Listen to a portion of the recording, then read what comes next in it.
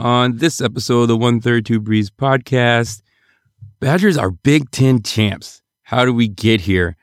We talk with Badgers beat writer Asher Lowe a little bit about that. Obviously, recap the two games, Northwestern and Indiana. Take a look ahead to the Big Ten tournament. Got a little NBA news.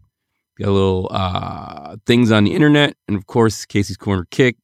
Coronavirus in full effect. We have a little chat about that as well. All right, y'all. Let's start the show.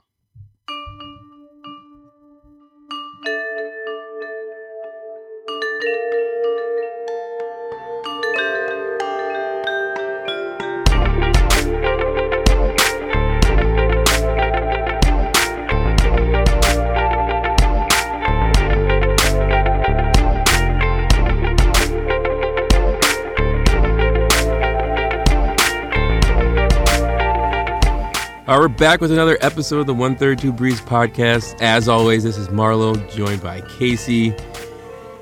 Casey, how are you doing? Doing pretty good, Marlo.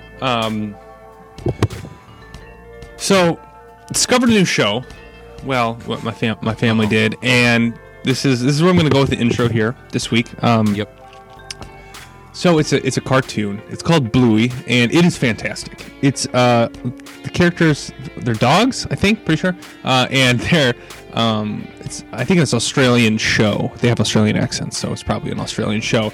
And it's just got a great dry sense of humor. And I'm watching the show, and I find myself being jealous of a animated dog dad, and be like, this dog dad is really good. I should be more like this dog dad. And it's a very weird position to be in as a human adult. So that's where I'm at. I kind of a crisis of personal crisis as I aspire to be a blue dog in my parenting. Your world has been turned upside down by a blue dog cartoon. It's strange. I can't recommend it enough though, Marlo, for Bluey. For parents of young kids. It's on Hulu as well. I think we saw it on Disney Plus as well. So it's out there. It's fantastic. Oh man, all the streamings.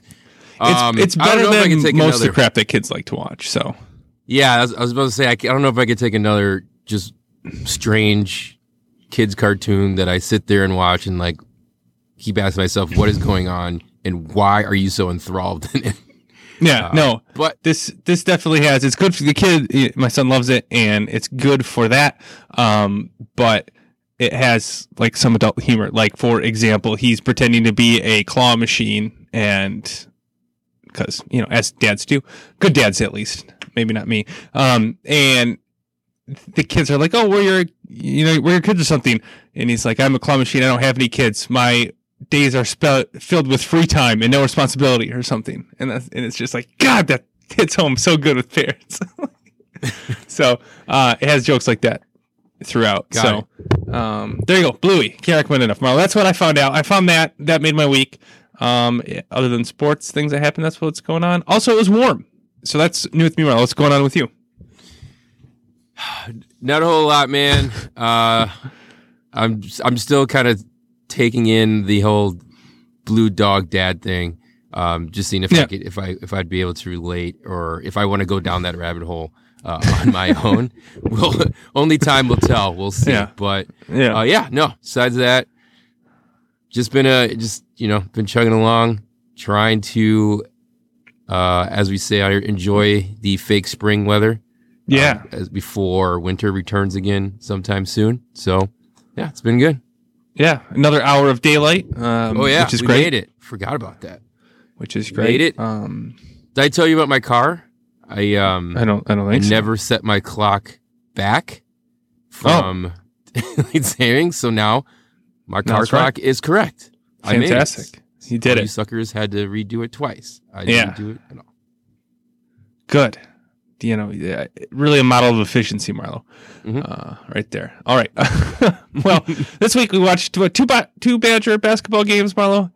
Yes. In the middle of the week, we watched Wisconsin host Northwestern 163-48. And I don't know. I guess all I can really say is this game happened. I don't really, in the moment, I think I had some notes, I guess I had some notes in the moment, but as I kind of looked over and prepared for the podcast, It's like kind of felt like, well, this is what I thought would happen, and it did. There you go. I don't know. Yeah. What did you think? That's how I felt at the end of it. Yeah, the game happened. Came out hot. Oh, it was senior night. It was a special senior night. There you go. With with Pritzl, and I don't even know the other guy's name because he's a senior. Or actually, he's actually a redshirt junior, but he's like an actual student senior who's going to graduate and not play basketball. That was special. He ended up getting that the last points of the game, which made the cover, which is special. That was a really cool moment. I kind of overlooked it when I reviewed my notes, but now that you bring it up, him coming in and just the excitement and just like he got the ball, gave it up, they gave it right back to him, and then he gets the basket and gets the cover. On the game, or hit the over with it. Is that what it was? Yeah. It was really cool. It's one of those things. Should have been and one, by the way. Yeah. This is one of the things like that makes college basketball really cool in my book. Is dumb little things like that. It's not dumb to him. That's right. I mean, I could only imagine to be so lucky or be so athletic to do something like that. So I don't mean to diminish that he got in a collegiate basketball game and scored the 2 points, but I just mean like. It's arbitrary to the rest of college basketball, but really special for him and for the team and the fan base. And it's just really cool. Yeah, it's definitely very cool. Always good to see the seniors go out top at senior day. And so like watching the game again, like you said, it happened. But one of the things that was like, this will kind of also roll into our, talking about Indiana and going forward, but in the broadcast, I forget to get the color commentary's name or the analyst's name, but he kept talking about playing championship basketball. I did notice that, yeah. He talked a lot about playing championship basketball, and my mind could not wrap my head, or my mind could not couldn't wrap my head around. Thank you. Couldn't wrap my head around that. Like we had a chance at a championship, and I kept saying, a real one, like the big one. Yeah, like why do you keep talking about championship, man? Like, I don't understand what you're talking about. Like, my dumb brain just couldn't get there. Yeah. Well, I think it was weird. It was a little Bill Walton-esque, talking about like championships. But I think he was meaning Big Ten championships because that's what Wisconsin was kind of in the running and playing for at the time. But I agree with you that as it was happening, I was like, do you really come to Wisconsin to play for championships? Yeah, Big Ten championships, right? You try and compete for those, and obviously we got one today, but it did feel weird and a little, like I said, a little Bill Walton-esque. Yeah, very Bill Walton-esque. Yeah. The Conference of Champions. The Conference of Champions. So we got the win we had to get against Northwestern. There was, what is this? I'm trying to figure this out. A 6-minute stretch where 2 points were scored. That's fun. Yeah, that's just Wisconsin Northwestern basketball right there. In the second half, there's two. I'm looking at the game chart here. Just two very straight horizontal lines for 6-7 minutes of game time. So that's fun. I think actually during that spit, what was happening? That dude was walking the tightrope over that volcano. Yeah, you know what I'm talking about. And yeah, my wife's like, "Can we switch over and watch it?" And I'm like, "Fine." And then we came back, and nothing had happened. Nothing had happened. It's 20 minutes of real life that whole time. So I was like, "Okay." Didn't miss anything. Yeah. There was a moment where Nance got a little confidence that I was a little bit worried, but then we went on a little bit of a run after the stall in the game, and I was less worried. So again, we had to win, and we won. Northwestern should, to be said, as much as it seems like a cakewalk of a game, or I guess what you expect to do against Northwestern, had wins on both sides of this against Nebraska and then Penn State. So maybe they were really hitting their stride, and we still held it off. I don't know. It's me trying to spin it as a more significant win than it actually was. Yeah, absolutely. As we were constantly reminded, they're right on the cusp. They're the team to look out for. I don't know about that. That. I'm just repeating what people told me. People in the was it the same guy who kept saying championship? I don't know. Oh yeah, absolutely. That was his. Absolutely, that was his take. But Northwestern, they turned the corner, and now they're like two corners past Agreed. that the wrong way. Yeah, Because they made that NCAA tournament, right? Yeah, they made the NCAA tournament. And they should have won that game, and there was goaltending, or there wasn't. I don't remember exactly how that went, but they should have won, and then they didn't. Yep. And that was talking Northwestern basketball history. That was yeah. I don't want to talk about it. All right. Well, so then yesterday, on Saturday, 11 a.m. game at Indiana. It's 12 o'clock there. Tough road. Well, I guess we can debate how tough a road game is. It's mildly tough road game at Indiana. Badgers pull it out. 60-54 was the final score. I guess, Marla, as we go through this game, I guess let's start with this. What was your frame of mind entering the game? Were you, because we're playing for a Big Ten championship. We know that if we win, we at least get a share. How were you mentally going in this game? What were you expecting? What were you kind of mentally positioning yourself? Mentally, I don't know how we got here, where we had a chance to win a Big Ten championship, shared or unshared, whatever. We can talk about that later. But just to be in the position to be on the top, I didn't understand it. So my Wisconsin brain was telling me ultimate letdown moment's about to happen. So that was almost my frame of mind as we were going in, was that this is the spot where we've had this nice run up, and this is where they're going to let me down. Yep. That's exactly how I was mentally preparing for this game. I was like, I'm just excited. I was doing I'm just excited to be in this game, that we're like literally playing for a Big Ten championship. We went on the 7-0 run to get this. That was really cool. That was special. This is gravy. Like, if we win, it's gravy. And obviously, I would have been crushed if we lost. But this is the mental frame I was trying to get in during the game. And then the way that the game started, the way that the first half went, it was a terrible first half. Probably our worst first half, or worst half of basketball since the win streak began. Lots of turnovers. Not great offense. Fell in love with the 3-point shot. I guess that continued in the second half. But fell in love with that. It felt like we should have been blown out, but then we got into halftime and we were down 2 or 3. We were down 3 at halftime, and I kind of went like, okay, as bad as that was, maybe we'll play as bad in the second half, but I don't think we will. And then I think we got a chance to win. Came out in the second half, it, again, teetered along, didn't feel great, and then kind of almost got away from us there. I think it got to, a 5-point game, something like that, 7-point game, and it really mid-late second half, and it really felt like it got away from us. And then we went on a 12-0 run to finish it out. Yeah, that was hot.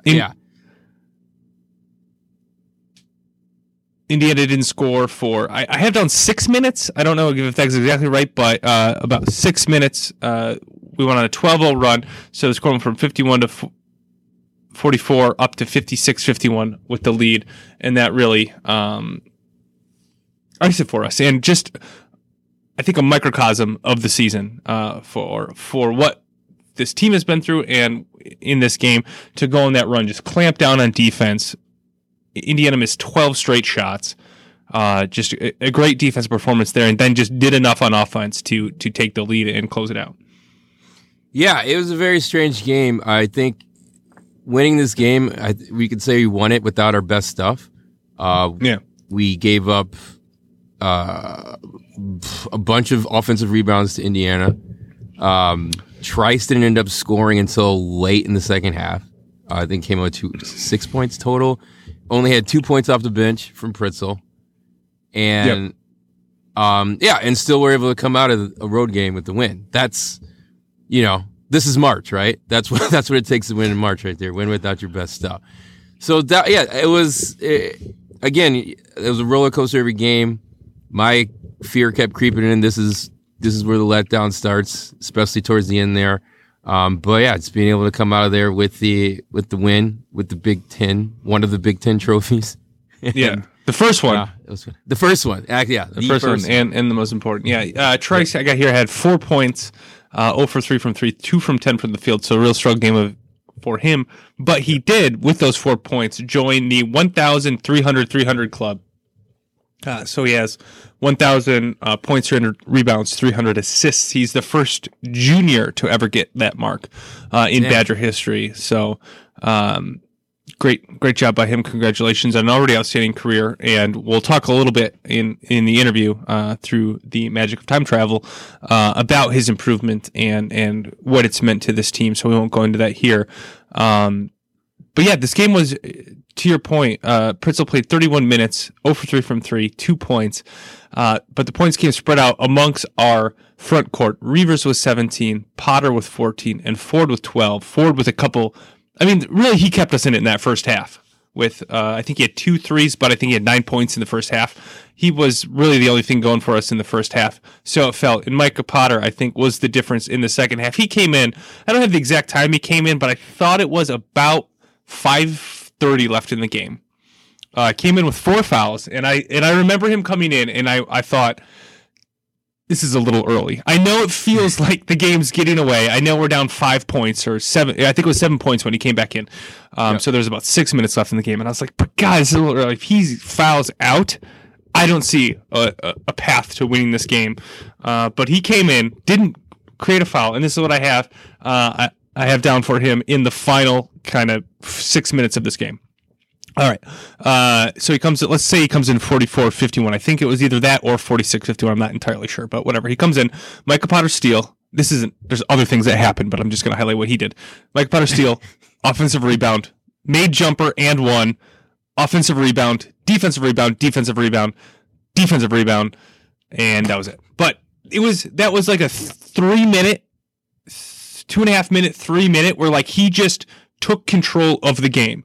He got 2 offensive boards. He got 2 huge defensive rebounds. He got an and one. He got a steal and just kind of said, I'm not letting this team lose. Now, he didn't put the stats in towards the end of the game. Demetric Trice finally got a couple shots. I think Davison made a 3-pointer in there somewhere. So like the offense came elsewhere, but like his intensity when he came back into that game without committing a foul, he played great defense as well without committing a foul. Was the turning point in that game and allowed Wisconsin to get back in. And I mean, we talked about last week the difference between Wisconsin before Micah Potter was allowed to join the team, and when he wasn't. We'll talk about it in a little bit as well. But I mean, this is a microcosm. Again, I talked about a microcosm of the comeback, but this is a microcosm of his effect on this team, his ability to do that dirty work and to do those hustle things. And it was an unbelievable sequence. And I just wanted to shout that out for him because as much as any player you can talk about, Reavers being the leading scorer, Trice's growth throughout the season, Aleem Ford's growth throughout the season, Davison being kind of that emotional leader, but Mike Potter's intensity, I think, as much as anything, led to us getting a share of the Big Ten and having the turnaround that we did in Big Ten play. Yeah, absolutely. It came, like you said, at a time at an absolute time that we needed. In that he got in that foul trouble, went down with his fourth.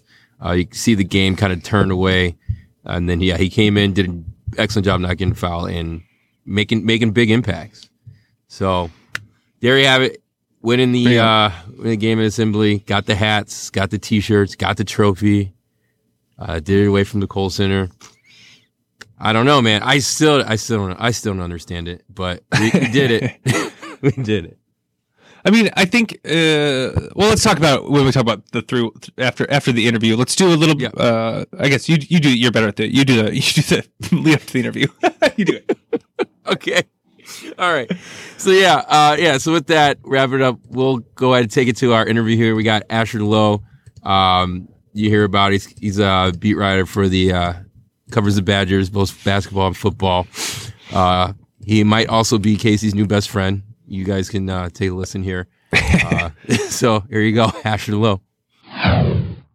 All right, we now bring on special guest Asher Lowe. He's hosting the Locked On Badgers podcast. It is a daily podcast. Much props to that. That happens every day, or Monday through Friday, I should say. Also writes for the Badger Wire and the Badger Blitz. Asher, it's good to have you on. Thank you guys for having me. Let's do it. Let's talk about the wins. Yeah, let's do it. All right, so obviously, just to jump in here, we wanted to have you on, talk a little Badger basketball. We just had that come from behind win, Assembly Hall down in Indiana, to clinch at least a share at this point, as we record Sunday morning, of the Big Ten regular season championship. Biggest question is, this is great, but how did we get here? Yeah, I mean, it's been a wild ride this season. Greg Gard yesterday after the game put it, I think, in the best 3 words I've heard, that it's gone tragic to magic is what this season has been. I mean, it started with this unimaginable tragedy. It started with all this adversity, and the adversity's continued. You know, it wasn't just the Howard Moore car crash. It wasn't just what continued after that with a tough start to the season, but then you have Kobe King leave the program. You have Eric Helland and that whole situation where the strength and conditioning coach resigns over a racial slur that he said in a story to players. So you had so many different things this team was dealing with. And yet I think we got here over the last month because every single piece of this rotation, and I would even go beyond the rotation of 8 to say every single piece of this roster was the best version of themselves that they've ever been at the same time. I think that's how we ended up here. Yeah, I think it's pretty wild. I think once that week of turmoil with the Kobe King and the whole situation that went down there, I believe we were flirting around 500 at that point. I thought that was when the bottom was going to fall out and we were going to end up a under 500 team. Yeah, I mean, we were close. Like, you have to think about how close this team was to really just, well, first of all, not making the tournament at many points of the year. It looked like when we're sitting here watching this team go to Brooklyn and put up the worst offensive pair of games I've ever seen in the history of basketball, you know, all of a sudden you're not going to go to the NCAA tournament. You're 5-5 on the year. You've lost to Richmond and New Mexico. And I do actually like Richmond a lot. They have a lot of nice guards, but that's not the point. The point is you lost to Richmond and New Mexico, and all of a sudden, you know, well, not all of a sudden, actually. The turnaround didn't happen for a while. I mean, even when this team was 6-6 in the Big Ten, I think we still kind of thought we knew who they were. You know, a team with 7 full scholarship guys, a team that didn't really have kind of break you down one-on-one talent to just kind of get to the rim, you know, create for others offensively. But credit to Greg Gard, credit to this staff that stayed strong, credit to guys like Dimitri Trice, who I think transformed his game from the beginning of the year to the end of the year as a point guard, as a guy that has the ball in his hands for, you know, the end of shot clock situations, as a guy that has become much better in the high pick and roll with Micah Potter. And then, of course, you talk about Micah Potter, who's the biggest change we've seen all year because we didn't have him at the beginning of the year. So thanks, NCAA. Yeah. Oh my goodness. Yeah. That was a ridiculous scene here. Yeah. That press conference with Gard was crazy. After the final time the NCAA said Micah Potter couldn't play, Gard was like a new level of emotion I'd never seen from him at that point. Yeah, that was that press conference. I think we said on here that was, one time I seen Gard have say anything else that wasn't, you know, by the book, so to say. But yeah, just standing up for his guys. That was fantastic. Yeah, you mentioned that early in the season, not even kind of like some of the worst offensive basketball I've seen, and I can concur with that. I agree with that wholeheartedly. I don't know what you think, or even you, Casey, like what the turnaround was from. We were a terrible 3-point shooting team. Then down the stretch, we've been very good. And is that just coming together as a team? Has it been the Micah Potter opening things up in the middle? Or what's kind of your take on how the offense has been able to turn things around? So one thing I think there's a noted now, I think it's noted, it's deliberate that Wisconsin wants to push the ball a little more. I've seen Dimitri Trice pushing the basketball a little more to try to create a break. If he doesn't create it, he'll pull it back out and reset things for the offense. But he's making a note of pushing the basketball more, and I like that a lot because Wisconsin's gotten a lot of good 3-point looks in transition and a lot of good stuff in transition in general. Also, let's just be honest, at the end of this year, the schedule got a lot easier. So we couldn't really, I mean, it's hard to compare the first 12 games of the Big Ten for this team to what has been the last 8 or so. And the 8-game winning streak, of course, because the schedule got a lot easier. So this wasn't, a complete fluke that the 8 games happened when they did. And yes, Wisconsin's playing the best basketball they've played, but also the opponents aren't simply as good. And you have a lot of home games against teams you should beat. Minnesota at home, Northwestern at home. and it continues. Purdue at home, even Rutgers at home, a team that literally cannot win on the road, literally incapable of winning on the road. You get them at home as well. So another thing, I think Micah Potter's a huge part of it. You said it. I think he's the best 3-point shooter, just standstill 3-point shooter outside of Brevin on the team. And we've seen that in his numbers. I mean, he's almost a 90, 50-40 guy, which 90% free throw, 50% from the field, 40% from three. He's like very close to all three of those things. And I think the only one he doesn't have right now is the free throw percentage. He's like 80, 86, 87 instead of 90. So he's a fantastic shooter. I think people don't always think of him that way, but he is. He is a flat out fantastic shooter, especially when he's open and in rhythm. And like I said, I think that every single Badger, if you look at what they were in December and what they are now, they're just better than they were individually. And that carries into the collective, especially offensively, where guys like Brevin, where guys like Aleem Ford, who was a shell of himself in December, right? I mean, now he's hitting contested threes, hand in his face, doesn't care, pulls up with all the confidence in the world at Assembly Hall yesterday. So, I mean, literally so many reasons you can point to as to why this team has turned around. And I think that's the reason they've turned around, right? There are so many different things that have changed offensively and individually. One thing I'd like to, you talked about Potter, and I think one thing he really brings to the team in getting those open looks is the pick and roll with Trice. And early in the season, when it got down in the shot clock, it was brutal to watch because you have Davison trying to create, or Trice, who can't really create on their own. Bring in Potter, setting a high pick and roll. You're creating space there, and that's kind of one of the big things you talked about, the pushing the ball and transition offense. I think that the pick and roll or pick and pop, as it often is, has really opened up that late shot clock that used to be brutal, but now is vastly improved. So I totally agree with that. Absolutely. I mean, the way that, and Trice and Potter specifically, would you agree with that? That those two are the ones that we really see on a nightly basis have that chemistry. Yeah, and you brought up Aleem Ford. We had a running joke, especially early in the season, with him that when he had a decent game, we say we'd have a Aleem Ford sighting, and get earlier season kind of frustrated, kind of throwing up shots out of rhythm, not necessarily in the flow of the offense, but like you said, he's definitely come through, been more reliable down the stretch here, and hopefully that continues. With that said, so we locked up number 1 seed for the Big Ten tournament. Not yet, technically, actually. There's some crazy things that could happen. Yeah. Yeah. Well, so I've been misinformed this whole time. Yeah, it's a weird. In fact, John Rothstein, John Rothstein of CBS? Yeah. Tweeted out that the Badgers locked it up, and then Evan Flood of 24/7 Sports commented and said, actually, no, there's all these scenarios where this could happen, this could happen, this could happen. So do not ask me to explain all the scenarios. I just know it is not technically locked up. Okay. Yeah. Breaking news. Not technically locked up, but by the time you hear this, something will be locked up.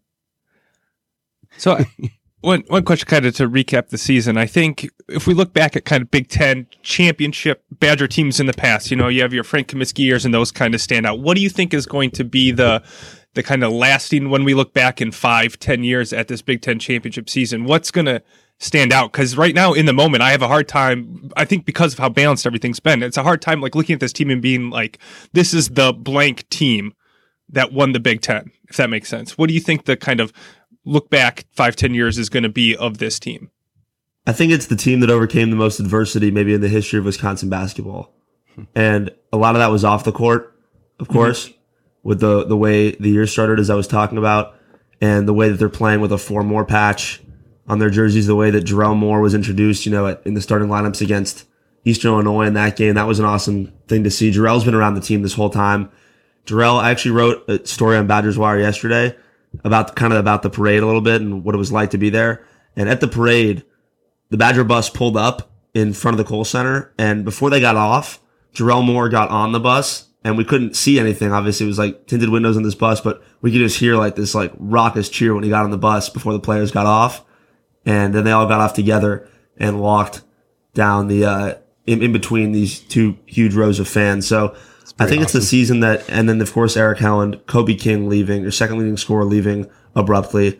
I think it's just the season where they overcame, a ton of adversity. And so, yeah, it's using that adversity and turning it into wins and success on the court. I think that's how this team will be remembered more than anything. So we saw them get off the bus with the Big Ten trophy. Does that need to get bussed somewhere else in case somebody wins a share today, or are there multiple ones? I have no idea. That's a good question. I've always wondered. Absolutely no idea. Yeah. Maybe they just make multiple ones and then they like send it to, other countries or something, like they chainsaw it in like 3. I don't know. I don't know how it works. You find out who really wants it because they'll be the one who say the other team can have it. So they multiple, right? Because they don't get it in their trophy case. Like I think Wisconsin will have it in their trophy case, right? Yeah, I think so. Yeah. So because you got to see the trophy yesterday, right? Yeah. Yeah. So because I always thought, all right, maybe the first one's like the real trophy, and then they got like one for show for the rest of them, and then they'll get to that one later. But yeah, when did they start making this trophy around 2 weeks ago? Where they're like, shit, we got to make like 4 of these just in case. Yeah, that's a really good question. Actually, I think that they probably have a bunch of them. Honestly, like there's no way you could take that away from this team that just won it, right? Like I don't know. It's not gonna. There's no way that happens. They definitely have multiple. Maryland definitely has one waiting in the wings. Michigan State has one waiting in the wings today. So yeah, that's at least my guess on it. That's a fantastic question. Yeah. All right. All right. So yeah, my question moving into the Big Ten tournament, depending on we wrapped up a top 4 seed. So we got the double bye for sure. Which is pretty key that we'll at least be playing on Friday in my book. But what are some of the concerns that you probably have going into the Big Ten tournament before obviously the big dance? So I think that with the Big Ten tournament, the thing to me that concerns me most is the way other teams are playing right now. And the Badgers aren't the only team that's turned things around. I think the scariest team in the Big Ten, and still and always has been, despite their struggles, despite what they were in the middle of the year, and they had weird stretches too. They had awful stretches at times in the conference. But to me, Michigan State is still the scariest team, both in Indy at the Big Ten tournament and in March, in terms of a Big Ten team that can go far. And so I think that playing on Friday, I agree, is huge.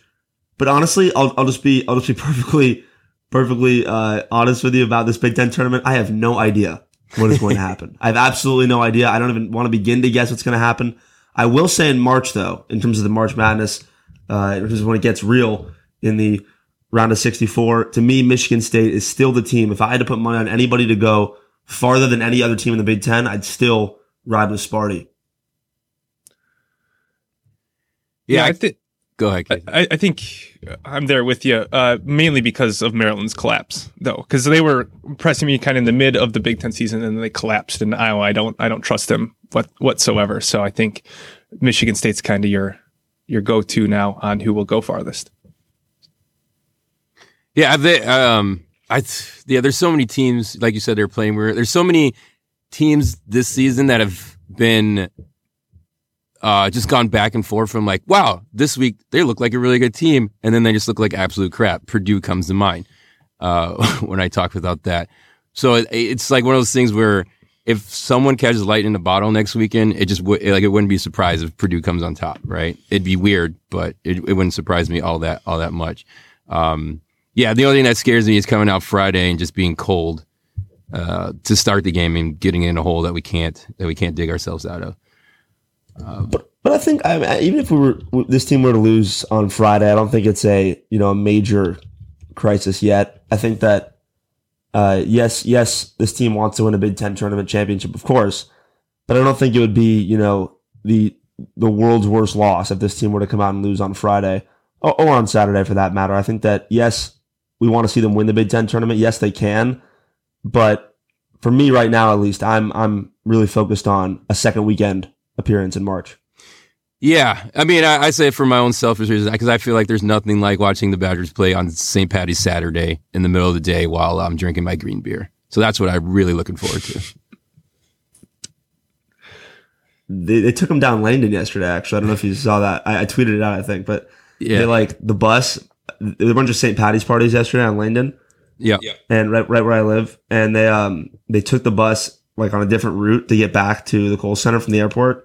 and they took him down Langdon, and they just like slowly joyrided down Langdon with all the parties going on either side of them. Like, nice. Yeah, it was. I heard it was a wild scene.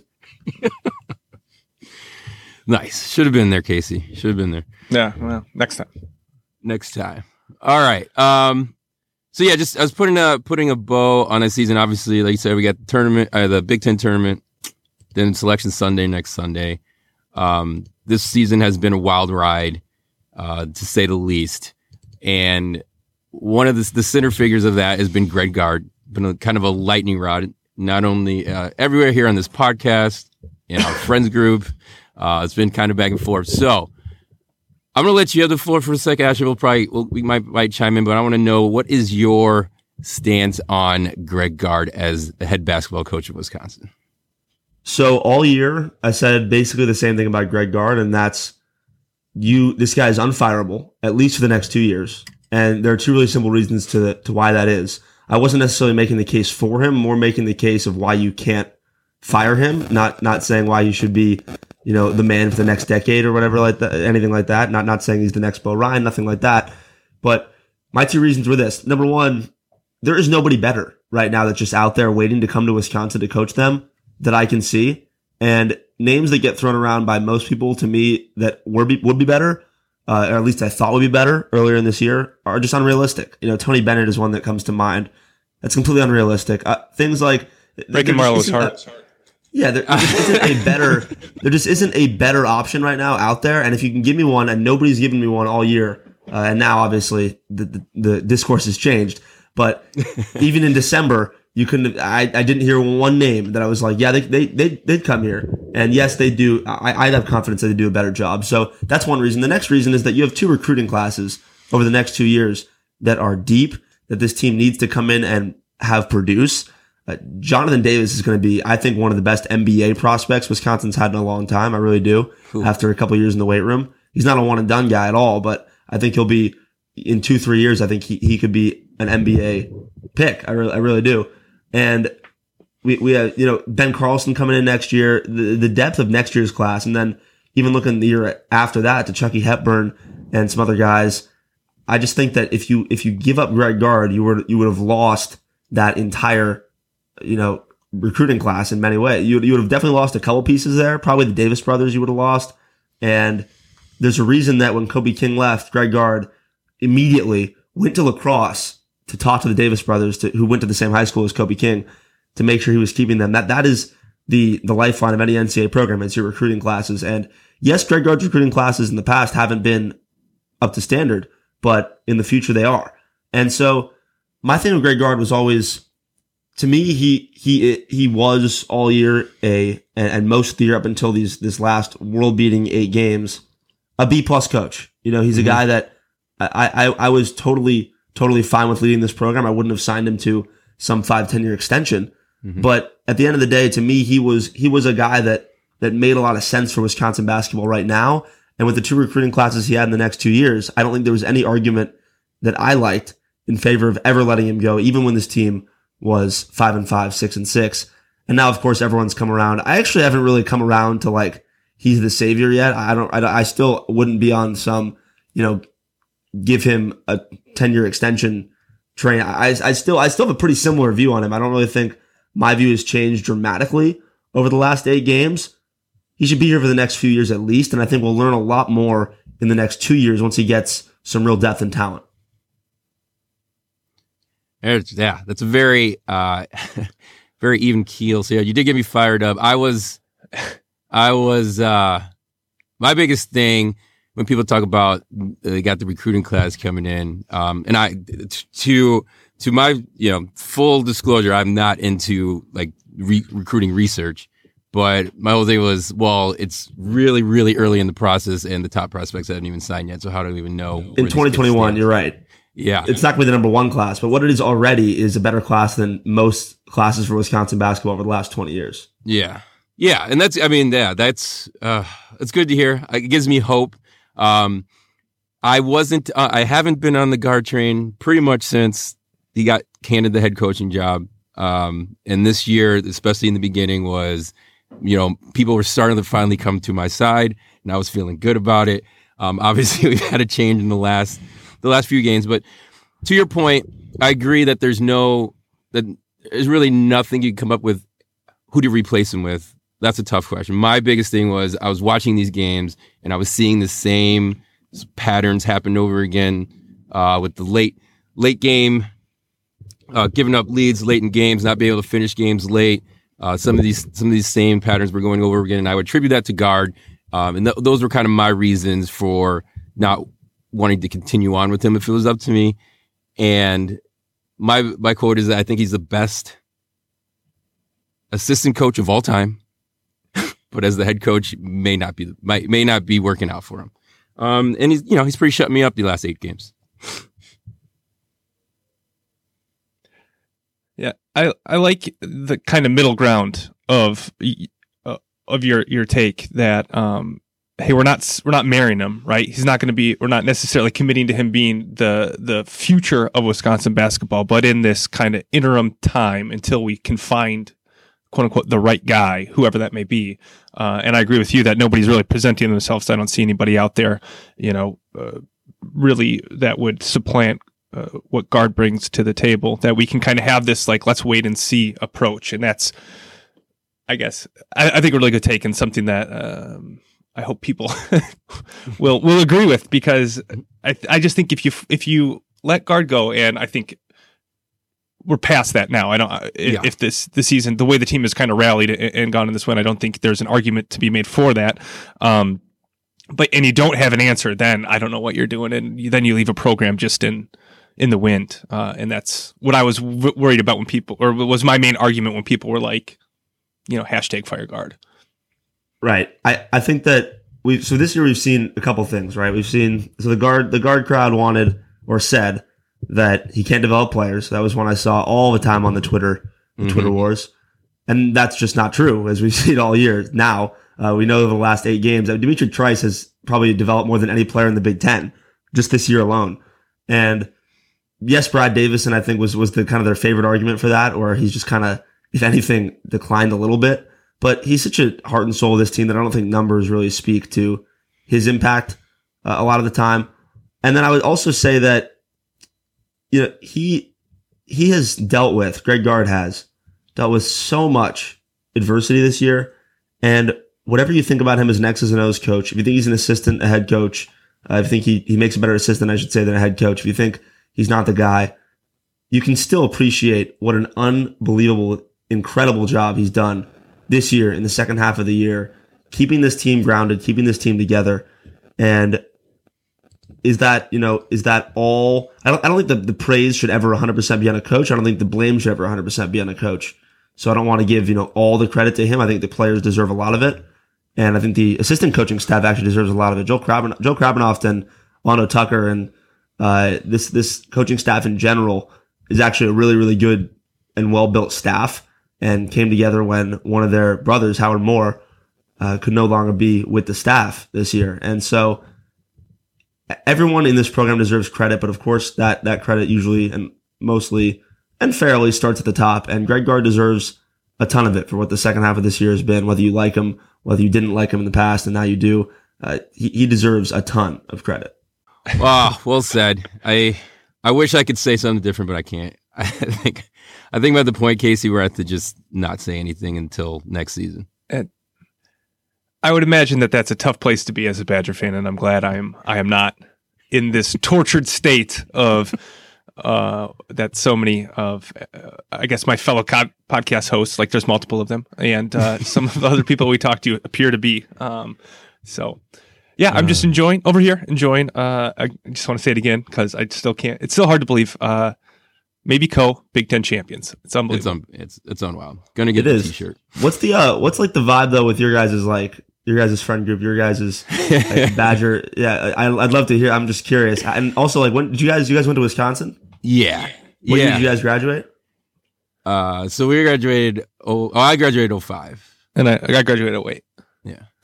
And and you guys all have good friends, I'm sure, from the Badger days that you talk to, and yeah. So a lot of this angst comes from we have at least one group chain that me and Casey are also in at the same one, and that one is pretty much just Casey banging the drum for Greg Gard while everyone else just says fire him. Yeah. It's probably a group of 12 or 15 in there.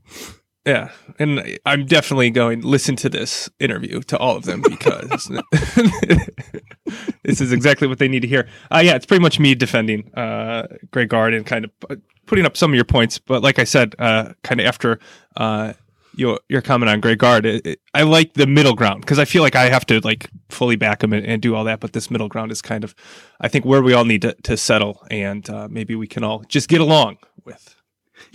Right, there wasn't a middle ground. Like it was either like you thought he was the savior of the world and you should extend him for 10 years, or you thought he was the worst coach in the history of basketball. There was no like in between ever. And I think that's why I was just like, I think the jury's still out on this guy. Like we have 2 years of really good recruiting class, of course, until the last 8 games have happened.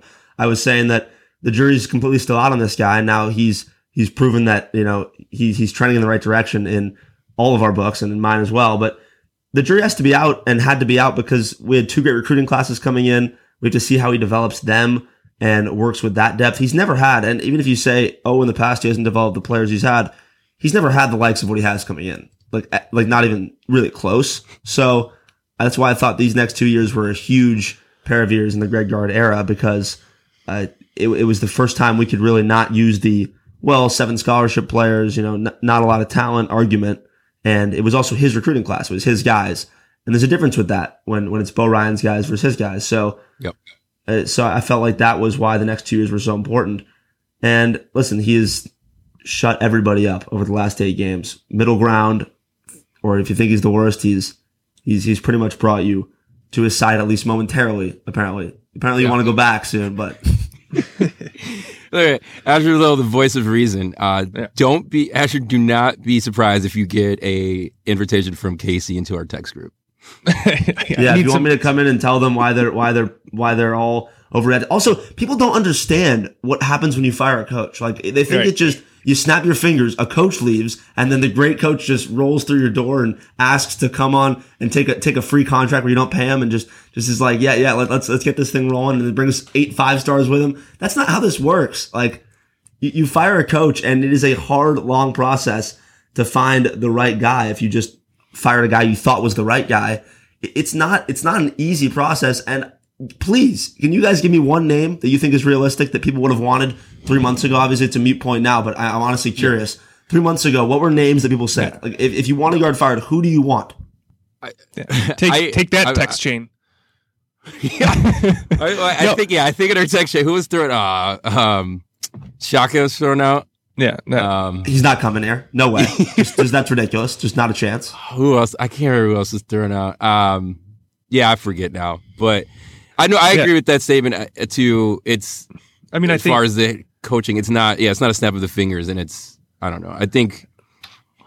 Go ahead, Casey. I mean, I just look around, and you don't have to look too far to see what happens when you fire and don't have a real plan for kind of a replacement. I look at Illinois. I mean, they're back now. They finally got the right guy, but once they let Bruce Weber go, that was a long time of not good basketball.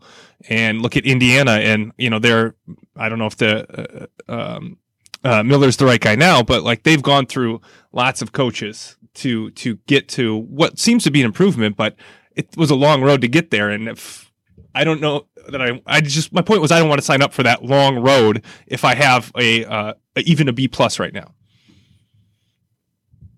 Exactly. That's one of the reasons. Also, look at the NBA. Like, look no further than the NBA. Look at all bad NBA franchises. Look at the Sacramento Kings. They haven't made the playoffs in 13 years, and they've had 850 NBA coaches in that 13-year span. I mean, it's just a recycling, and the Spurs, for example, a team that have had the same, obviously, legend forever, and they have the stability. And Rick Carlisle, even in Dallas, having that stability, making the playoffs almost every year. Look at teams that don't make the playoffs, though, whether it's the Kings, whether it's I don't know, the Charlotte Hornets have had a bunch of coaches. The Magic have had a bunch of coaches over the last decade. These kind of bottom seller franchises, just one thing that's consistent with them is there's just a huge coaching carousel that's always going, and people are coming and leaving, and you don't establish any stability at all. That was really nice of you not to bring up the Bulls in your list. I do appreciate that. Sorry, the Bulls as well. No, that was cool. You can keep it out. Fire Gar Pax. Yeah, no, I'll sign up for that. I'm sure that one we can all get. That one we can all get behind. All right. Well, I knew the guard thing would be a nice lightning rod. But if we can just do a quick transition over to football. We got spring training starting soon. Or spring practice. Sorry. Spring practice starting soon. Don't need to go in the wins. We are, losing a lot on offense. Now we're losing, obviously Jonathan Taylor, Cephas is gone, a few of our offensive linemen. But we have all summer to dive into that. All I want to know right now is it Mertz time? Well, whether you think it is or not, it won't be. So it really is kind of a moot point. I mean, he will not be. I would be more shocked than maybe anything if he's the starting quarterback in the fall. And ever, like the whole season. That definitely depends. And I think there's an argument to be made if this team starts to go in the wrong direction that it is Mertz time. If they lose an early game. And if Jack Cohn doesn't look like he did last year, which by the way, last year Jack Cohn, all things considered, was pretty dang good. Yeah, he pulled the Badger basketball. He got a lot better as the season went on. Yeah, he had some pretty solid performances. I think going back that Minnesota game, man, he was incredible in that game, like incredible in what was the biggest moment of the season at that time.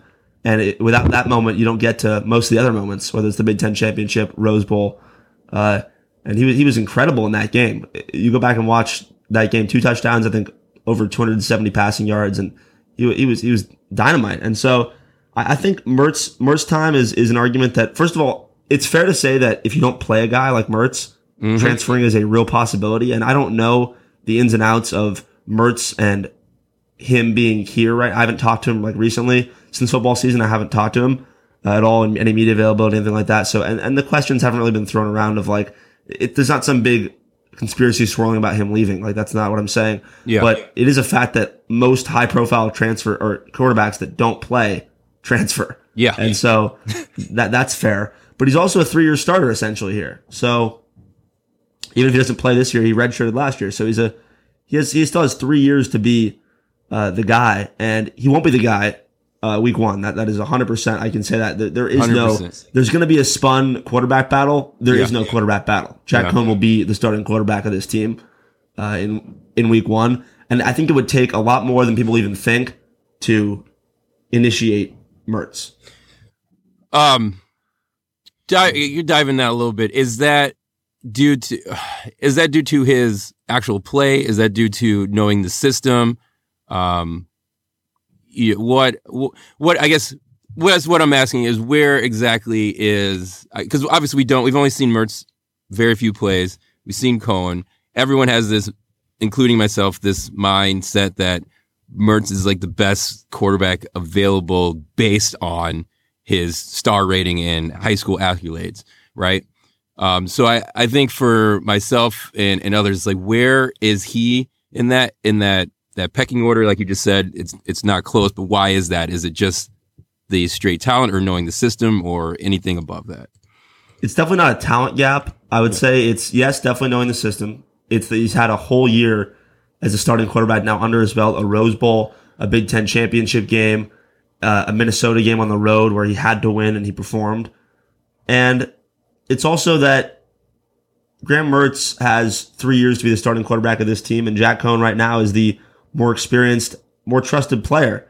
And so I think that with a guy like Paul Chryst, I'd be really surprised if there's ever even a major rumbling about Graham Mertz starting all spring, all into the summer. I'd be really surprised if there's some credible news coming out of camp that Graham Mertz is in this quarterback battle at all. And I think the experience is probably the biggest factor.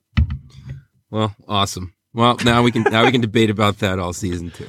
Yeah, I mean, Graham Mertz is a more fun story. Like, I'd enjoy it. Like, this is not me saying it, this is how it absolutely should be. It's just, I think this is the fact that it's going to be like this. Like, this is how it's, there's no way Jack Cohn isn't starting week 1. There's no way he isn't. Yeah.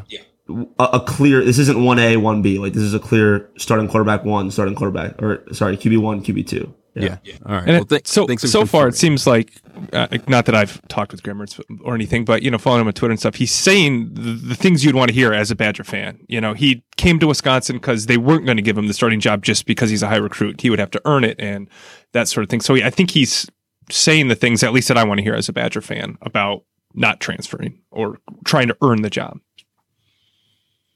Yeah, no, yeah. There is absolutely no indication that he's going to leave. It's really the only thing pointing me to even say that is the history of other quarterbacks, and he's not other guys, so he's himself, and so there's nothing pointing to him being likely to leave. And yeah, Justin Fields is a test case. I mean, a guy like that, for example, that leaves one big program, goes to another, and now is starring in that role. So it happens all over the country in terms of big quarterbacks leaving, transferring, switching scenes. Also, I will say that the star ratings cannot be something we ever judge a player on if you watch the Hunter Johnson season develop last year. Yeah, 100%. 100%. I can mess with that. I can mess with this already. It's just nice to have some level of hope for once that we have like a quarterback that's going to come in and play quarterback. But like I said, Jack Coan did pretty well last season. Hopefully he can build from there. And we can spend the whole season every time he throws an interception arguing about when Mertz is going to get in there. So, all right. Well, I don't know. I don't have anything else. Casey, you got any last questions for our friend here? I do not. You do not? Nope. Okay. I was saying that slowly to try to come up with one, and then I couldn't. Problem. So, cool, man. Ashley, this was a lot of fun. Thanks for coming on. Of course. Appreciate it. Deep dive Take it back to the group chat. Yeah, be on the lookout for that invite. Also, again, go check it out. Locked On Badgers. Find it anywhere you listen to podcasts on 5 times a week, correct? Yeah, Monday through Friday. Monday through Friday. Unlike ours, it's a very quick listen, so you can listen to his right after ours because you'll have the time. And Tuesday through Friday as well. Also, look for articles out on Badger Wire and Badger Blitz. Yeah, give me a follow on Twitter. Hit it up. I think my username is ALOW_33. That's off the top of my head though. But if you look up Asher Lowe, you should find me somewhere. Yes, that is your Twitter handle. You got it correct. Nailed it. Good. I'm glad I know my own Twitter handle. All right. Appreciate it. Hopefully we can have you back on sometime soon. It was a lot of fun. Yeah, let's do it. All right, Asher. Thanks, man. Thanks, guys. Back after the interview. So we had to wrap that up. After wrapping that up, Casey, shortly after that, we realized that we have a 3-way tie for the Big Ten championship. Even though we did off the mics, we went through all the tiebreakers that could have happened. It was very confusing. It was very confusing. But now it is all played out. Wisconsin, Maryland, and Michigan State all sharing the Big Ten regular season championship. Yeah, I think it just speaks to this season as a season in which there were good teams in the Big Ten, but no great team. And nothing says that more than 14 and 6 teams, sharing the trophy. I think as Badger fans, you were kind of rooting. You were rooting against Michigan State and Maryland, but you're kind of rooting for Maryland because once Maryland won, we had the number 1 seed, regardless of what Michigan State did. And then you just kind of hoped that Michigan State wouldn't also get a share when they played Ohio State, but I don't think they ever trailed in that game, so we didn't have much hope in that regard. But we did a 3-way tie, and it almost seems fitting to the way that this Big Ten season has gone, where it's been such parity throughout the Big Ten. And there's been so many good teams to average teams that sharing it, and obviously it would have been great to have Wisconsin be the sole winner, but it would have been even more weird that a 14 and 6 team was the sole winner of the Big Ten.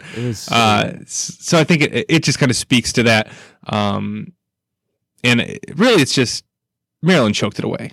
And that's what it comes down to, is they blew it because they were there at 13 and 3 and they finished 14 and 6, something like that.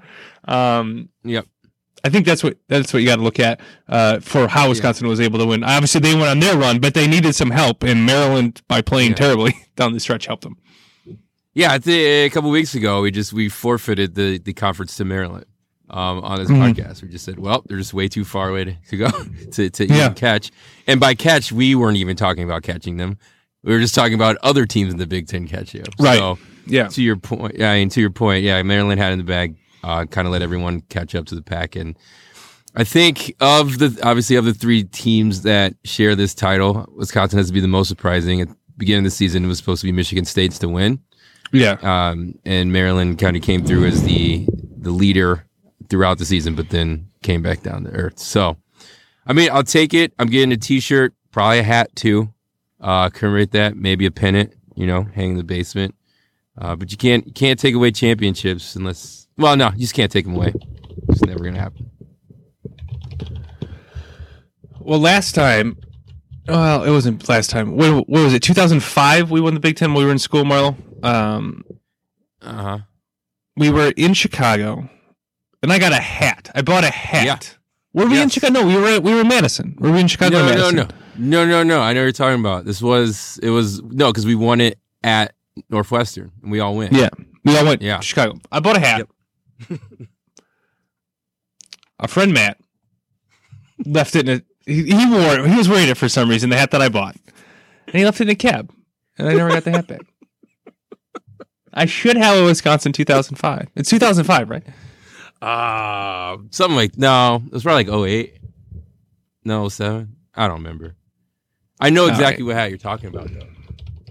I'm still bitter about it. Not really, but because I probably never would have worn it. But I should have it. There we go. That's my member. Now I'm trying to research when that was. All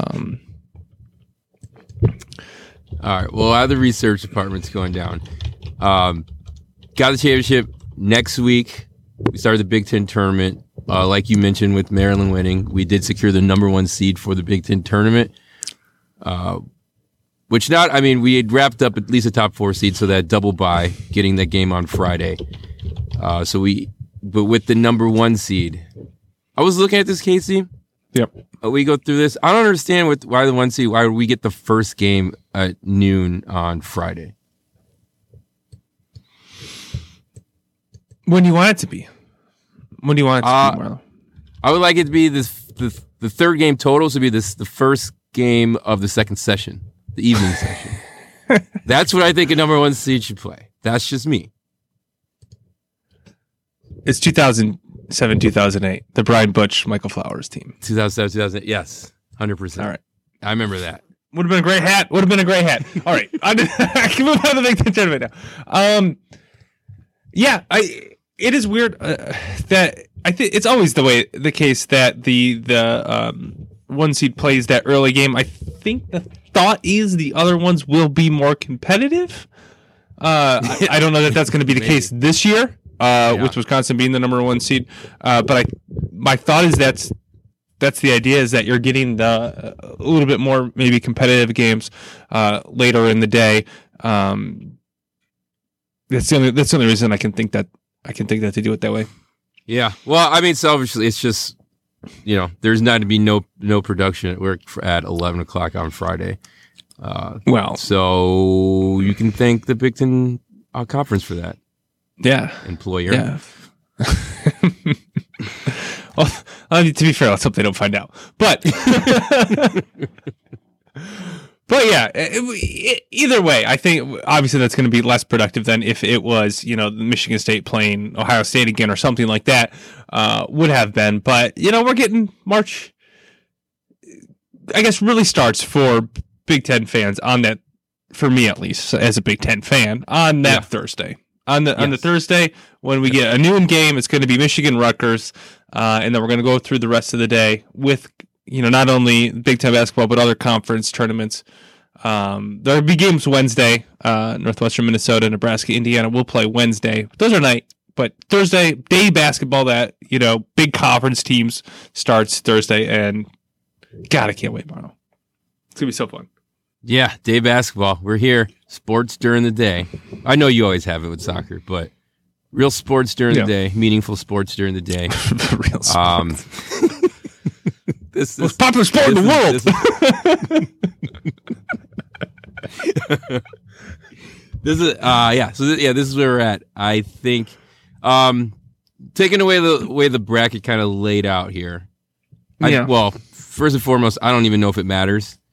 Obviously, like we just talked about with the way the conference shaked up, we have a lot of teams. There's no great team. There's some good teams and some teams that are like above average. So I don't think the seeding matters all that much. I feel like it's going to be a crazy tournament. I wouldn't be surprised if Michigan State ends up winning as opposed to Maryland, but I also wouldn't be surprised if like Ohio State comes out of somewhere, Purdue, and wins it as well. I think it's going to be a wild ride. Yeah, kind of looking at this, I think I wouldn't be surprised if 8 teams won this, which is bizarre. I don't see Rutgers because they're not playing games at the rack, so I don't see them winning. Yeah. But outside of that, so if we skip Rutgers, I'd be surprised if Penn State won too. So let's remove that out. So I could see, I'm just going to let some Wisconsin, Michigan, Iowa, Illinois, Purdue, Michigan State, or Maryland winning, which is crazy. That's crazy. I think I said Iowa. If I didn't, I could see them winning. They don't play defense though, but I think I guess if you're looking at Wisconsin's seeding, I think it's significant that Michigan State and Maryland are on the same side of the bracket, so we don't have to beat both of them if we want to win a championship. I think that's important because I think if you're looking at the best teams, I think it's those two. That's a level, and then there's another level below that, which is going to be your Illinois, Iowa, Ohio State type teams for that. So I think that's important. I'm glad that Iowa and Illinois have to play each other again. That was a great game today that just wrapped up here before we started recording at Illinois. So that should be a fun one to watch again. So the parity of with the Big Ten having so many good teams, they're talking about this being such a maybe a possibly historic Big Ten tournament. I don't think that's how tournaments work, and that's why I'm worried about the NCAA tournament in general. Is you want to see really good teams play, and you want to see really good teams. If they get upset, it's more meaningful. Yeah, right. Like the fact that Iowa as a 5 seed could win this thing just on the merit of them like being pretty good and having a couple of good games where they shoot well, like is fun for Iowa fans, but that won't make necessarily a great tournament. Whereas if Wisconsin was really good and Michigan State was really good, but they got upset on a run, I don't know. I'm just not sure that a lot of really good teams makes for a crazy tournament. The way in which kind of having really good teams and really good matchups with an upset sprinkled in here or there makes for an exciting tournament. I'm a little concerned. Yeah, look, I could share that sentiment as I'm like looking at the bracket here and going through all the different scenarios that don't seem crazy to happen, and having a semifinal Saturday with the likes of a look at here like Michigan, Michigan, Purdue, So I could go through it, but I'm not. Yeah, it doesn't seem crazy, and that doesn't necessarily make it exciting, I guess. Like if Purdue goes on a run, it's not because it sounds like some Cinderella team. It's like, well, they're also pretty good, right? And it's more fun when it's like a crazy Cinderella team. Like if I don't know, Indiana like won 3 games and then they're playing on Saturday somehow. Like that would be. I don't see that happening. Well, I don't know. They play Penn State and Maryland if they beat Nebraska when they beat Nebraska, but so that's somewhat likely. I don't know. It could happen. The assumption is if you get a lot of good teams, it makes a better tournament, which I think is probably true overall, right? From the entertainment value of each individual game, but from like a, wow, that was crazy, or like that was a memorable tournament. I don't know that this tournament will be that. Each individual game will be fun. So maybe that will, in the end, kind of raise, rising tide raises all boats and will make the tournament entertaining. I don't know if that analogy works there, but I used it. Works for me. So Wisconsin they play on Friday, get the double bye. They play the winner of Rutgers, Michigan. I guess we beat Michigan twice. They lost to Rutgers at their. We split with Rutgers, or did we? We split. We split with Rutgers. No, we split. So did we split with Michigan too?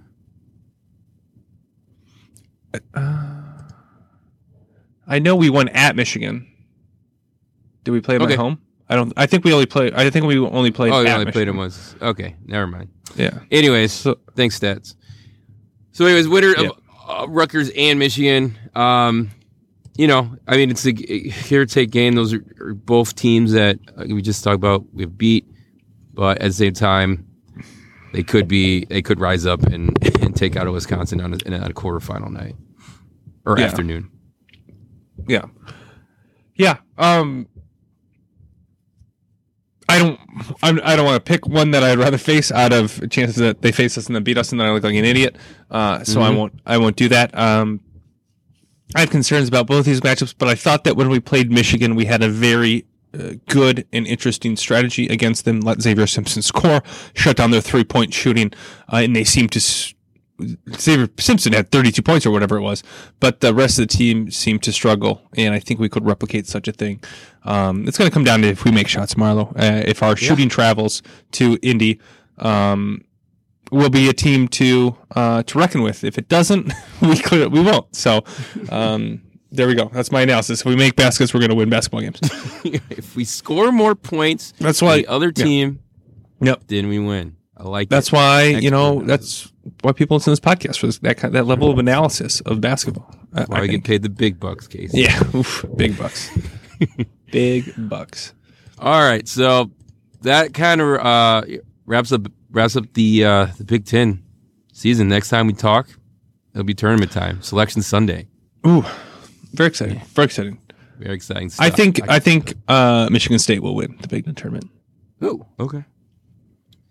I think you're right. I think Michigan State will. I just don't. For some reason, I just want to keep Maryland from winning any sort of. Yeah. Well, they want a share of the title this year, but I want to keep them out of like having a Big Ten title as long as possible.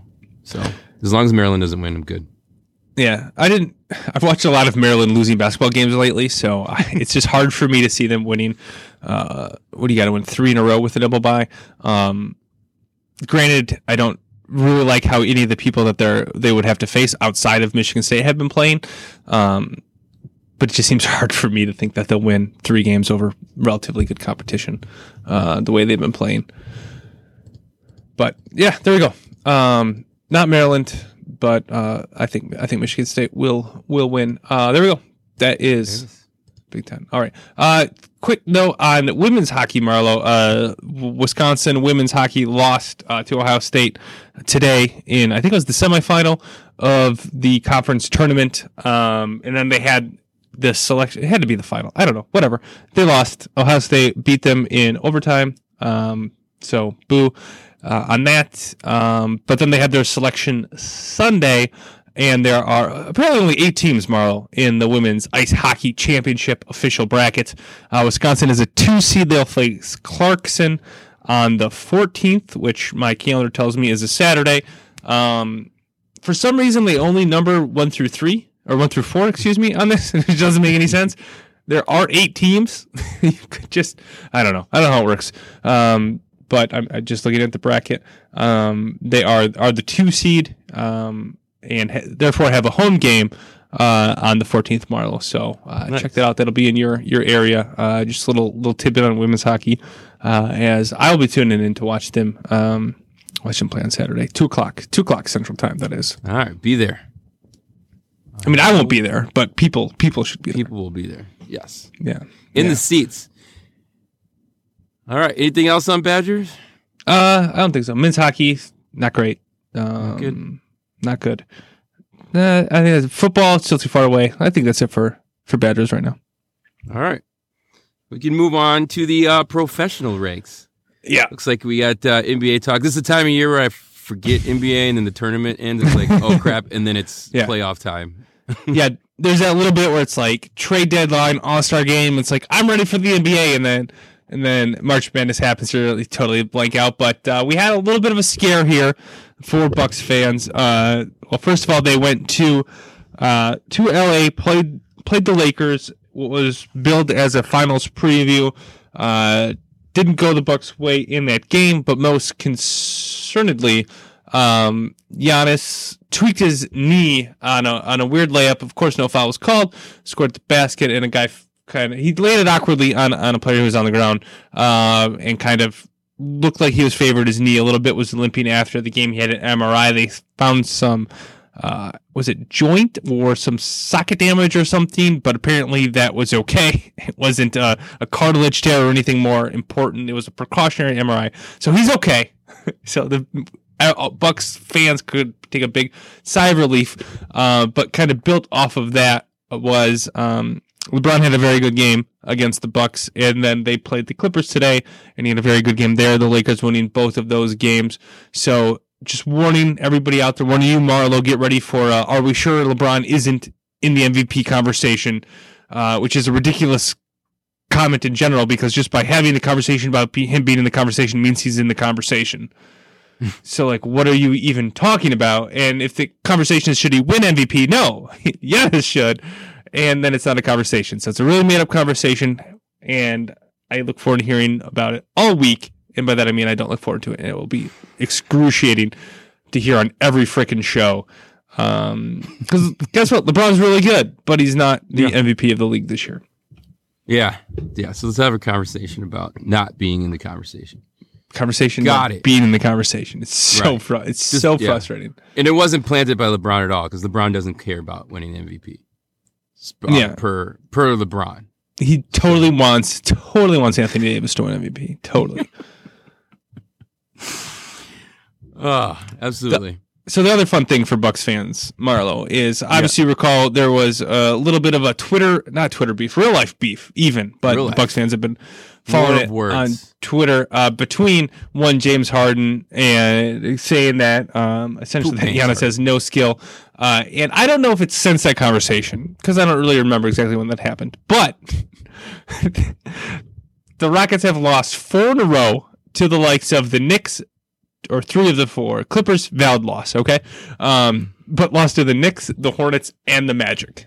And have looked really, really bad.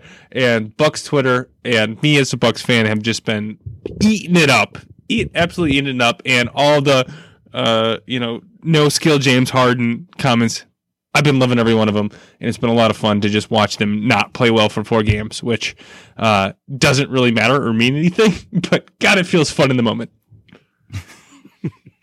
There's way too much fun on Twitter going on with that.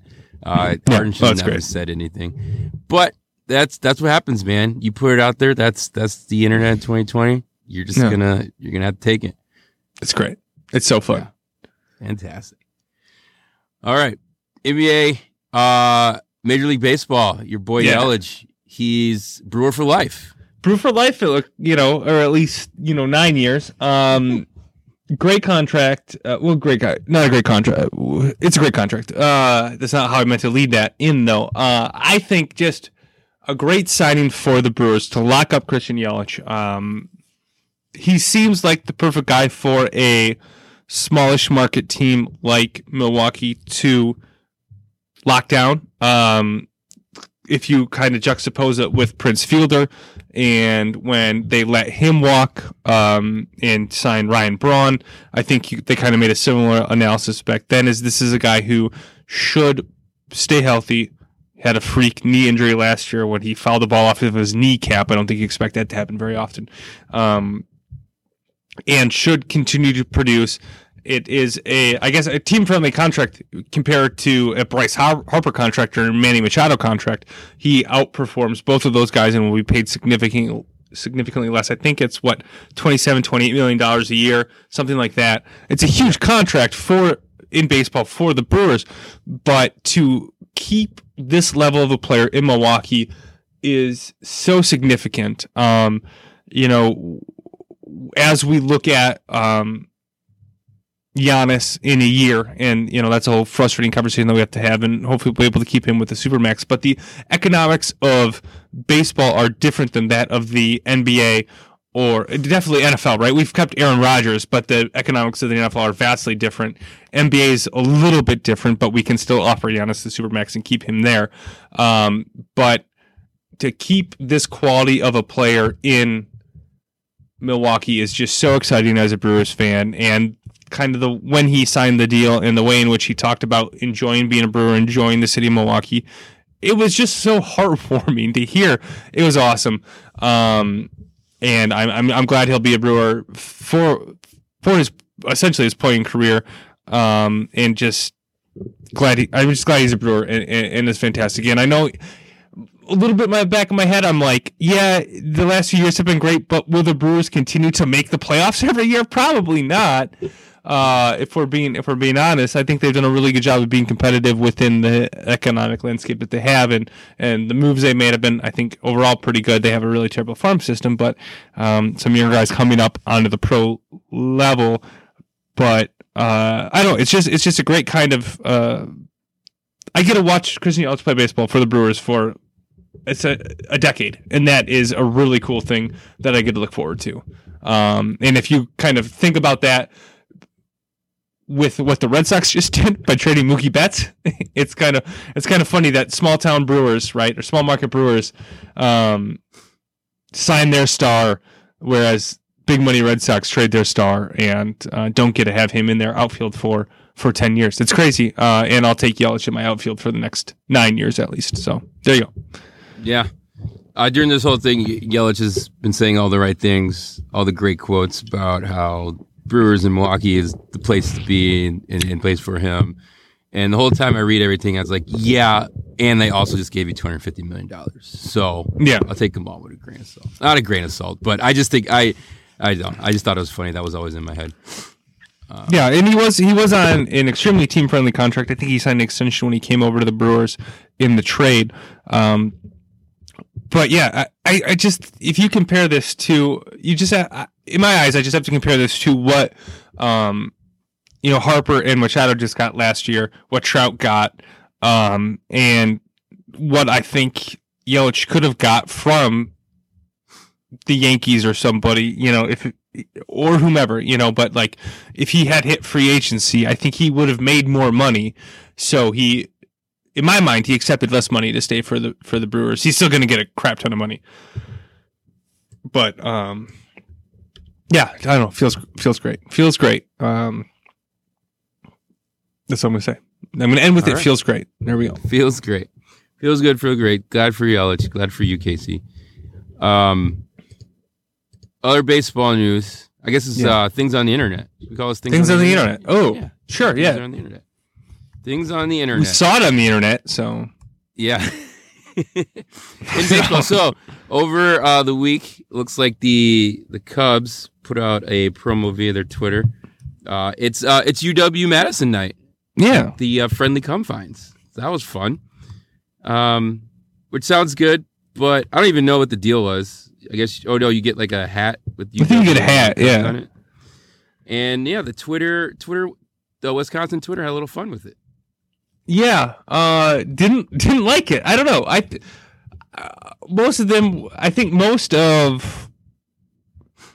Well, I guess let's look at it two ways, right? As Cubs fans, I don't know. Did you get any take on what Cubs fans thought of it? I don't think they were. Well, let's start with Wisconsin fans first. UW fan, Badger fans, right? Most of them seem like, what the heck? Like, we're Brewers fans. This is weird. Which I get if you're, in Milwaukee or something, but Mo, as a Wisconsin alum who lived in Chicago, not me, you. Yeah. Like I was going to say that. Thanks. Mo, you as a alum who lived in Chicago, quite a few Badgers there. I wouldn't say the most represented Big Ten school, but certainly one of the, and I think it makes sense for the Cubs to do. I wouldn't be surprised if they announced this with lots of Big Ten schools going forward. Yeah, no, you're absolutely right. They're playing to their market. I think it's there are tons of UW grads in Chicago. I think the promotion, like on its face, the promotion made sense. Mm-hmm. There are probably other schools, but I think it's funny they did announce this before they did an Illinois or Northwestern night, which is kind of funny. But yeah, I totally get it from the other side. I think there was one reply in here that said, "If you cheer for both Wisconsin and Chicago sports, you are dead to me." So I'm officially dead to Nick. Thanks, Nick. Tough. That's a tough break for you, Milo. Jeez. tough. Man, that one hits hard. So, but yeah, I'm more entertained by how the reaction from Wisconsin fans and how distraught they are about this promotion. Yeah, it's like I said, if you like grew up in Madison or Milwaukee and then went to Wisconsin and then like moved back to Milwaukee, like I guess like, but I don't know, like I feel like most of as many of our close friends are from Chicago as they are from Wisconsin. So it's like, it doesn't seem weird to me.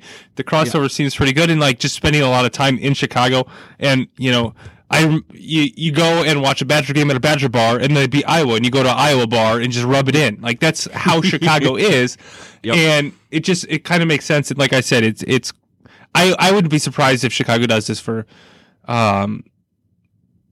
most Big Ten schools. I could see them doing this for Iowa. I could see them doing this for Illinois at some point, right? Yeah. Probably should get your in-state school. Northwestern, I don't think they would do it. I don't know how big the fan base is. Well, yeah. Well, Northwestern spends so much money priding themselves on Northwestern Chicago's Big Ten team. And yeah, then this happens. That's tough. It's tough break for that billboard for sure. I could see an Indiana one. Probably not Michigan or Ohio State. Maybe Ohio State. I could see Ohio State. There's a ton of Ohio probably State. Not Michigan though, because Michigan's too Detroit, like. Yeah. But I could see other ones. So it didn't like offend me. I thought it was kind of funny that everybody got so upset about it. So bent on all Brewers fans or Wisconsin fans got all bent on a shape out of it. But yeah. I'm not gonna get the hat or whatever. Maybe I'll get it and leave it in a taxi or something. But yeah, there you go. It's an Uber now. So but it's they might get it back to you. Oh, taxis won't tell you that. Jeez. How would they even know? Technology wasn't there. I don't blame the taxi. I blame Matt. Anyway. All right. So that was it. Really, it was really strange. Like it came out and everyone was just kind of like, what? So that was fun. That was fun. That doesn't happen too often. So that was fun. Yeah, this was a fun. It was a fun tweet on the internet. That doesn't happen too often. Yeah. A lot of people going on thinking they got hacked. That's funny too. All right. Yeah, that was great. That's it for things on the internet. I'm sure other things. To be fair, the whole the Minnesota Badgers thing at Target. Oh yeah. It was a little bit like that at first, where I was like, "Wait, what? Is this? Did somebody just mess up?" But no, I guess it turned out to be true. All right. Different things on the internet, but now we got the greatest thing on the internet, and that's Casey's quarter kick. My God. Quick one for you this week, Milo. Liverpool returned to winning ways. They did win, 2-1. It was a bit nervy. They went down 1-0, scored 2 goals in the first half, and held on to win 2-1. Their goalkeeper didn't play. Allison hurt his hip, so he might not play in the Champions League rematch this week against Atletico. So Champions League is this week. Watch it. It's going to be on Tuesday, Wednesday. I encourage you all to watch it. Liverpool plays Atletico. There are other games. Not going to get into them now. So while Liverpool returned their winning ways, Manchester City lost to Manchester United. This is the first time in 10 years that Manchester United won both games in a season against Manchester City, which is bizarre because City is a really good team and Manchester United is, to their standards, a very average to below average of what you would expect them to be. So that this is the year that happens is really strange. So that means Liverpool gained 3 more points at the top of the league, and that kind of makes up for their dropping points last weekend against Watford in that upset. So Liverpool kind of back to where they were atop the Champions League, and that doesn't seem to be much in doubt. But the real test now is midweek against Atletico, going back to Anfield, down 0-1 on aggregate. So need to get at least 1 goal, right, to force then you got the away goals and stuff, Marlo. So gotta win on Tuesday. for that. So there you go. That's a brief corner kick. All right, there it is. All right, corner kick. Casey, we had some things to talk about here. All right. COVID-19, aka coronavirus. Things are getting serious. Yeah. I got a conference that was canceled. It was supposed to be this week. South by Southwest has been canceled. There's college games being played in front of nobodies. Does this mean we have to cancel the podcast? Well, luckily, Marlo, we podcast from a basement in the closet, so we're not around lots of people. I have gone back and forth between being like deathly terrified of this virus to not caring at all. No, it's not right. Not caring at all is a bit strong, but to being like, okay, I'm way overreacting and this is going to be fine. And then like I read a headline and then I'm like, need to stock up more food or something. Like I waffle back and forth and stress myself out. But I don't anticipate it affecting our podcast unless one of us gets it and then can't record. That would affect it. But it's not like we're traveling anywhere for our podcast. Let's be honest. So it should go on. It should go on. But it is weird. Have you seen any games that so Serie A, the Italian league? Notice how I said A in the Italian A there. Yeah. That's how you could have noticed. They played games this weekend in front of empty stadiums, and it's very eerie. It's very strange. You can hear the players a lot better, and there's just kind of like a silence that, normally there's like the background noise and the singing that happens during soccer games, and it's very strange to see that. So, that was strange. And they're doing that in Italy. They haven't done it in any of the other soccer leagues. It's been a much bigger issue over in Europe than it has so far in the States, although it seems to be getting bigger in the States. And I was going to tie in my, tie in my at-home league. I didn't mention this during the corner kick, my old man league, Marlo. Yours truly actually scored a goal this week. Yeah. What? Yeah. I know. And literally my team acted like Ballard when he scored at the end of the Wisconsin Northwestern game on senior day. They acted like I had never done anything like this before. And they're like, holy crap, Casey scored a goal. I was like, you jerks. And then the other team scored 10 goals and we lost. What was your celebration? It was subtle fist pump and a jog back because so the goal was I had it, so it's indoor, so it's a smaller field, and I had it on the right wing, and I had two players running towards the goal, and I went, I'm going to kick this as hard as I can into the middle, and see what happens, and it hit off two of the other team's players and went in. There you go. Nice. It wasn't really even a goal. It was like it just bounced off one of their legs and went in the goal. I need the tape. Which I totally planned and meant to do. Yeah. Fantastic. Need the tape. Fantastic. Need the tape. One goal in the season. Season's over, Marlo. Season's over. We didn't win a game. Oh, dang. Well, but there's always next season. Next session in 2 weeks. Next session. No. It starts in 2 weeks. We still drawn and might get a win. We're feeling better. We're feeling better, Marlo, about next session. Eternal optimist, our team is. All right. So, verdict is we don't have to cancel the podcast. Yeah. It would be good. If you do, Casey, be careful because I was at Costco and there's no toilet paper. Everyone's on a run for TP and hand sanitizer. So, better stop that now. We got a stock of some TP. I saw people buying water, and I was like, I mean, the water is gonna work, right? Like, yeah, water will be fine. Why are people buying bottled water? The water is gonna be fine. That's like Pandemic 101. You just go buy canned food and water. That's what you have to do. It's just part of it. Well, canned food, sure, because then you have to go to the grocery store, but your faucet should work. It's not like a disaster where, like, the water might not work. The water, I mean, right? The water should work. It should work. Yeah. All right. There we go. All right. Well, that was good. We're not health professionals. I'm glad we That's somebody continue else. On. Yeah. Sure. Well, that's all I got. As always, guys, find us on Twitter at 132 Breeze, myself at Barlow JR, Casey at Prof Badger Fan. That's it for me, Casey. You got any last words? I'm sure that everyone was very worried of whether or not our podcast would continue. And they were like, okay, I got my toilet paper, I got my water. God, I hope that 132 Breeze podcast still comes out once a week, because otherwise, how am I going to get through this pandemic? I'm sure that's what they were all worried about. Oh, okay. Absolutely.